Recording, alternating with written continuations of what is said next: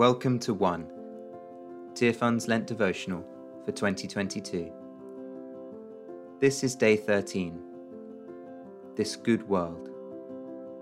Written and read by Glenn Mitchell.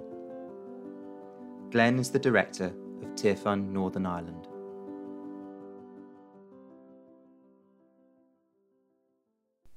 God saw all that he had made, and it was very good. Genesis 1:31.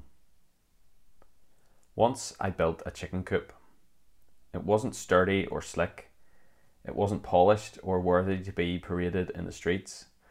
There were raggedy edges and bits of nail sticking out at angles.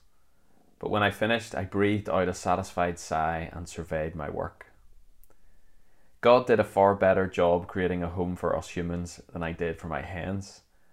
With the work of creating done, God surveyed his handiwork and called it very good. Not good because of what we can get out of it, but good for goodness' sake. This beauty, crafted by God as a home for his image bearers to live in, has signposted centuries of Jesus' followers towards a life of worship.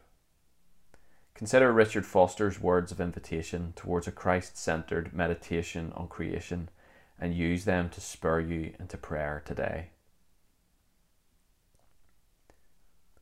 Give your attention to the created order. Look at the trees, really look at them. Take a flower and allow its beauty and symmetry to sink deep into your mind and heart. Listen to the birds, they are messengers of God. Watch the little creatures that creep upon the earth. These are humble acts, to be sure, but sometimes God reaches us profoundly in these simple ways, if we will quiet ourselves to listen.